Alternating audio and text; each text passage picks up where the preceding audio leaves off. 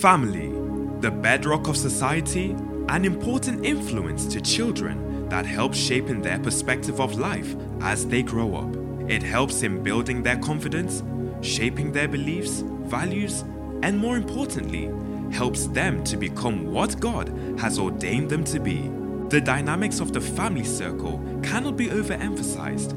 It plays a key role in our social interactions as adults and as children.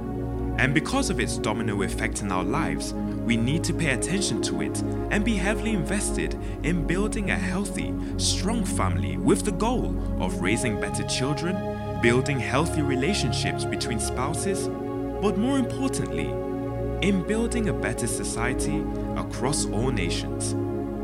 Get ready to explore and learn with Pastor Fumi Alawale on the subject of family dynamics and its impact in our lives. Good day, everyone. It's good to be back on Family Dynamics with Pastor Fumi. We're starting a new series, and I believe that this will help everybody, both the people looking on to getting married or the married, whether old marriages or even newly married. I believe this will help every one of us. And so please be blessed as we continue. The series we're starting today is Building Your Marriage. Building Your Marriage. And today we're going to be looking at ideas for enhancing your marriage, part 1. I don't want to rush it, because I have so many points. So ideas for enhancing your marriage, part 1.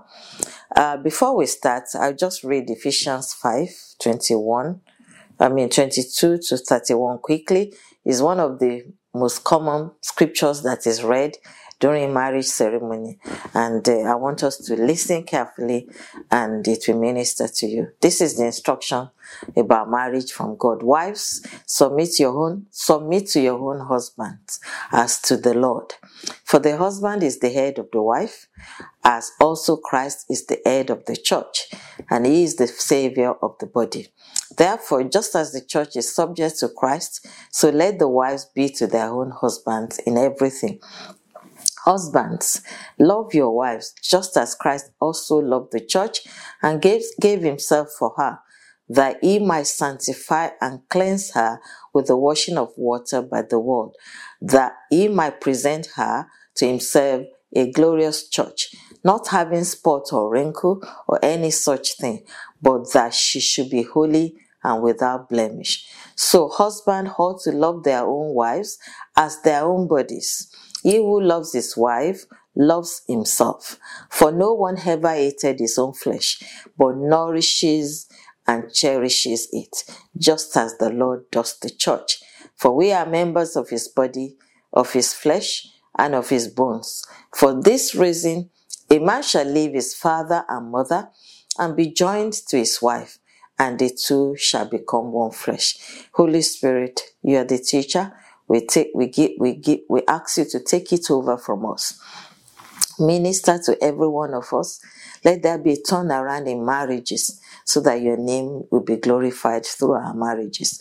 Give us a heart of understanding, and help us not to be hearers only, but doers of the word. Thank you, Holy Spirit. In Jesus' name we pray. Amen. So from that scripture, we're going to be looking at ideas for enhancing our marriages, and this is part 1. It's very, very critical for us to look at ways and what we need to do to enhance the well-being of our marriages. This is so key. We're in a way surrounded by failed or failing marriages. We have them around us as friends. We have them around us as families. And we are supposed to learn from the experiences of others. So we recognize that difficulties do exist in marriages, maybe due to many reasons. First of all, two people from different backgrounds, different upbringing, coming together in marriage. And apart from all those other reasons why marriages break, there is also the fact that the devil is working or waging serious attacks on marriages, especially Christian marriages as well. And if, however, as Christians, As children of God, we are submissive to the word of God, which is the manual for living. The grace for godly character is on the inside of us. We carry the seed of God, and the Holy Spirit, our enabler, lives on the inside of us. So we could just live. It makes it easy for us to live just as Jesus did, loving us in spite of who we are. So the few things that we are going to be looking at today, maybe the first thing we need to do is important that we make an effort at our marriage. You need to make an effort at your marriage. Nothing just happens. Good marriages don't drop from heaven. Somebody work at it. And there is a law in physics, the law of entropy and thermodynamics, states all natural process tends to go from order to disorder, which means many processes have a preferred natural direction. Let's, for example, look at a teenager's room. Maybe at the beginning of the week or the weekend, the mother and say, come, let's sort out of your room. And the room is neatly sorted, well arranged. Go and check it by the end of the week. It's scattered all over again. So there's something that happens. The whole room will be scattered. We see this is a common phenomenon in and around us as people. It's common to everybody. And the application of these laws to our lives is, it means left to themselves, things do tend to fall apart.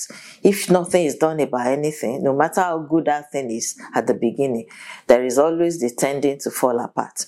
So we call this the principle of built-in negative tendency. So it applies to marriages as well as much as to anything else.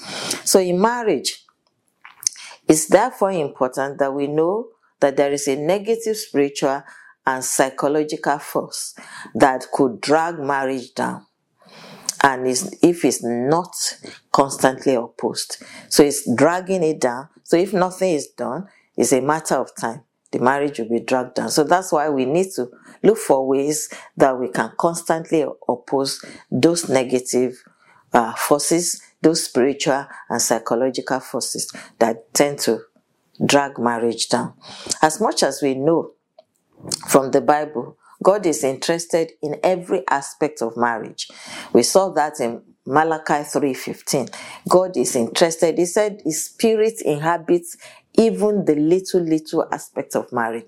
But as good as that is, the devil is also looking for a way to pull down, to steal, to kill, and destroy. The only mission he does on the surface of the earth is to steal, to kill, and to destroy. So he's looking to do that because he knows that if the marriage is good, the society will be good. And as it is, marriage is foundational to building a good society. And that's why he's always fighting marriage. He started fighting from the beginning. If we remember the story of Adam and Eve. So nothing just happens.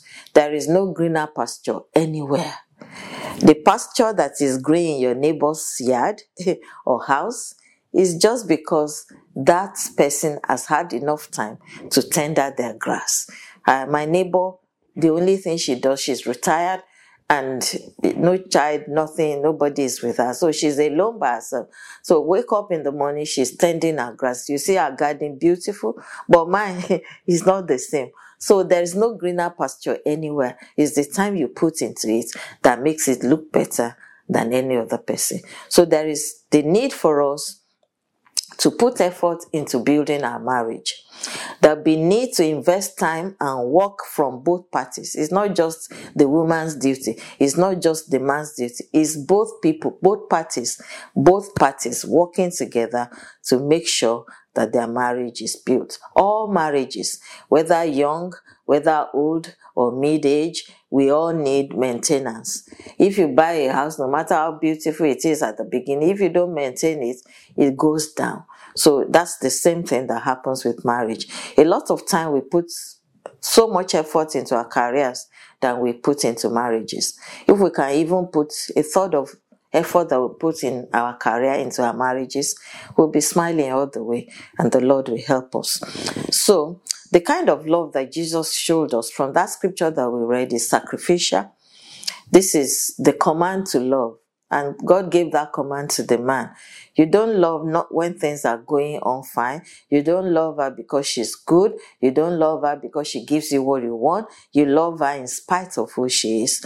And in the Bible sense, the love the husband should have for his wife is sacrificial. And that's what God expects us to do. And what are the things, ways by which we can show love? There is a book, The 5 Languages, the 5 love languages, talks about different aspects. So if as a couple or a person planning to get married, I encourage everyone to read that book. You are able to understand the love language of your spouse, and then you are able to, feel it in. Sometimes you may have to do some extra chores to help your spouse around the house. It could be giving up your favorite TV program to help your spouse with some project. It could sometimes buying to their wishes, and also it could be spending time listening to one another. So however, the good news is not that marriage is always hard work. We have to keep doing, it's like cross-country race. I remember when we did that in secondary school. Sometimes you get to a place where you have to climb, sometimes you have to push, because sometimes you have to just keep trying. But you get to another point, you get to a place where you are descending and something is just pushing you, and that's a good place. So such occurs in marriages as well. And we just need to make sure that we work and do the best for our marriages. So the second thing that is important is make the success of your marriage your main priority. In the world today, a lot of things clamor for our attention. Our job, career, house chores, care of the children. So that if you are not careful, if care is not taken, the marriage union can be put aside. A lot of time as mothers, example in relation to care of the children, because you got married, you're in love, first year, second year, children start coming. The tendency is for you to neglect your husband in the fear of looking after your children. And this we continue to do. So if something is not put in place, the more you care for your children and neglect your husband, the greater the gap that is created between the two. And that's why I had a friend, but after 25 years of marriage, the man just left the house one day and went with the secretary. And the woman said, I didn't realize, I didn't even know anything was wrong. And I discovered that this was when the last child left the home.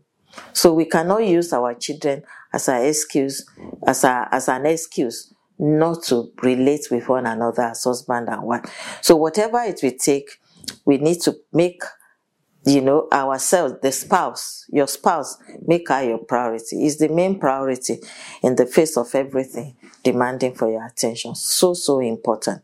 Even though I know the need, we need to be totally committed to our career, but a failed marriage with all its odds, stresses and devastating consequences will shake anyone to the foundation. So it's better when you have a good home, you can have a good career. It will help you. It will go a long way to help you.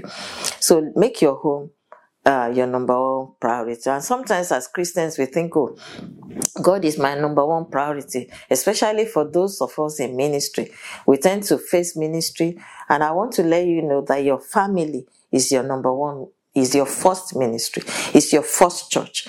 I say to my husband, if after all that we do, we are not able to get our children to the knowledge of Christ, we're not able to present them before God and say, these are the children you've given me, we have failed in ministry.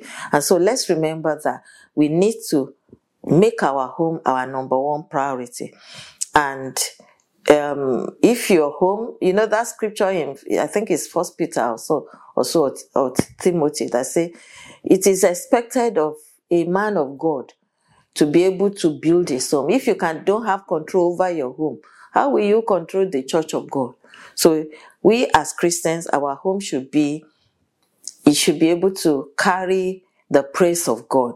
We should be able to show the world the reality of our faith by our marriages. So God will help us in the name of Jesus. What can we do to make this happen? Take positive action to keep your marriage as your main priority. Your home, as I said, is your first ministry, your first church. Make spending time with your spouse your main concern. Don't just run up and down, go to this, go to that, and neglect your home. Talk together, sit together, especially if you are both busy people. Continue to date each other as you did during courtship. Plan for your dating. Put it in your diaries. Make appointments with one another and make it unbreakable no matter what it takes. I remember when our last son was leaving the house, so it occurred to me that it will not be both of us in the house, nobody else. I told my husband, I said, all this you're going and coming late, we need to look at a time. You need to, even if you want to phone people, you want to cancel people, come and sit in the house so that I know you are there.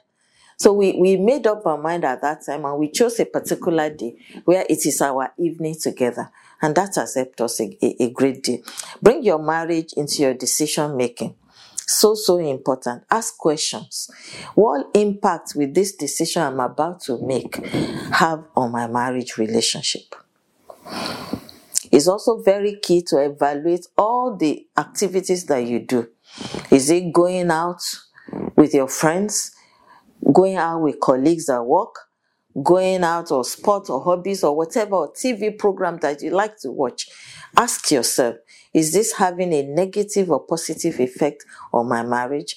And if it does have negative effect, then something has to be done. Also, it's important that you don't allow pressure to push you apart, but rather bind you together. One way or the other, there will be things that will create pressure in our relationship. It may be work demands, it may be health, it may be financial constraints, it may even be children. No matter the situation we find ourselves, we should not allow such problems to separate us, but instead to bring us closer together. When we work together as one, okay, we don't have enough money, talk about it, pray about it, things will get better. It's a matter of time. So we should not allow things to push us aside. And I tell people, the best place where prayer of agreement works is in marital relationship. You can pray about it because you love each other. You want it to be well with one another. Don't give room for the possibility of failure. A lot of times these days, people say, if it's good, I stay. If it's not good, I walk out. No. That shouldn't be our attitude. Make the success of your marriage a reality. If it is possible, the two of you sit together before marriage. Say, you know what? This marriage must work. No turning back, no divorce, no affair. Affair is not an option. God will help you. If there is anything, somebody said in any conflict, people with one eye on the exit usually lose out. So a commitment to success and a refusal to allow the possibility of failure is vital in marriage. So it's making a statement of determination that no matter what, this will succeed, or we die trying. And the Lord will watch out for those and establish it. Another important thing is celebrate your achievements in marriage. It is always important to remember where you're coming from, how far God has brought you, what you have achieved so far. We kind of serve as an encouragement to you to keep working on your marriage, thinking the best is yet to come. So, when you're running a long race, you think of how many laps you have completed, and that encourages you to keep going. People are cheering you up, keep going, because how far you have to go is shorter than how far you've been coming. So when you're able to sit down, it will go a long way to help you. Keep records of how far God has brought you. Count your blessings. Recently, a few years down the line, somebody came and talked about how you can write down what God did. And when I started writing down, most of the time I just cry. I just say, God, you have done so much. And that gives me boldness to say, it is, if God did that in the past, what the devil is trying now is minimal. And I could praise God for my future. So celebrate wedding anniversaries. These are days that are difficult for marriages, difficult days for marriages. So if God has helped you to achieve 15, to achieve 10, to be 5 years in wedding anniversary, celebrate it. It's a celebration of survival against hostile fire. So important. Once a marriage loses its past, then its future is threatened. The more we count the blessings we have, the less we crave for the luxuries we haven't. So let's keep counting our blessing, and it will surprise us what the Lord has done. And lastly, on this episode, take initiative. Take the initiative. It's better to be proactive than retroactive in marriage, and to take action sooner than later. When you take initiative, you are fighting against the trend of drifting. Because when you drift, you are either going nowhere or heading for the rocks. So it's better to take initiative. And taking initiative could be positive or negative. I think the positive one may be more subtle, because this involves having a purpose and a direction to your marriage and setting goals for yourself. Ask questions. What is it that we want to achieve in this marriage? Why is it that God has brought us together? What do we want to become later in life? And as Christians, our God is a God of purpose. There is more to life than marriage, have children, work. There's something that God brought us together for. And that is, what is the purpose of our marriage? Pray about it and let God minister to you and help you. And the negative way is to look for hazard ahead and plan for them. E.g., you know that, okay, my wife is pregnant. That will take 9 months. So there'll be loss of earnings. There'll be increase in cost, because that's an additional somebody to the family. And there'll be change in social life, where both of you can just carry your bag and go. You need to think of all the things you need to carry for that travel. So plan ahead of time. Also, both of you or one of the partners could be heading for a new and busy jobs. Planning and putting things into diary, evenings together will help a long way to be proactive against what could have happened that will affect the marriage. And another important one is retirement. When you know that, okay, we are getting to that age of retirement, financially and psychologically, what can we do? Spend time together to think about it. Look for a way to prepare for it. And if possible, pray about it. One of the boys in my house did a driving test recently. And one of the skills in doing driving tests that you need to learn is to be able to read the road ahead and anticipate danger long enough before it happens. So in marriage, we need that skill as well. You need to be able to say, oh, what is coming on, or what is going on ahead of me? And this skill will go a long way to help us in marriage relationship. Let's be proactive. Let's take initiative, and we see God helping us. I hope you've been blessed today. We will continue on this enhancing our ideas for enhancing our marriage in the next episode. That will be part 2. I hope you've been blessed. Please stay good, stay happy, stay active, and the Lord help us and prosper us this week in the name of Jesus. The Lord bless you. Have a beautiful day. It's good to be back with you. God bless you.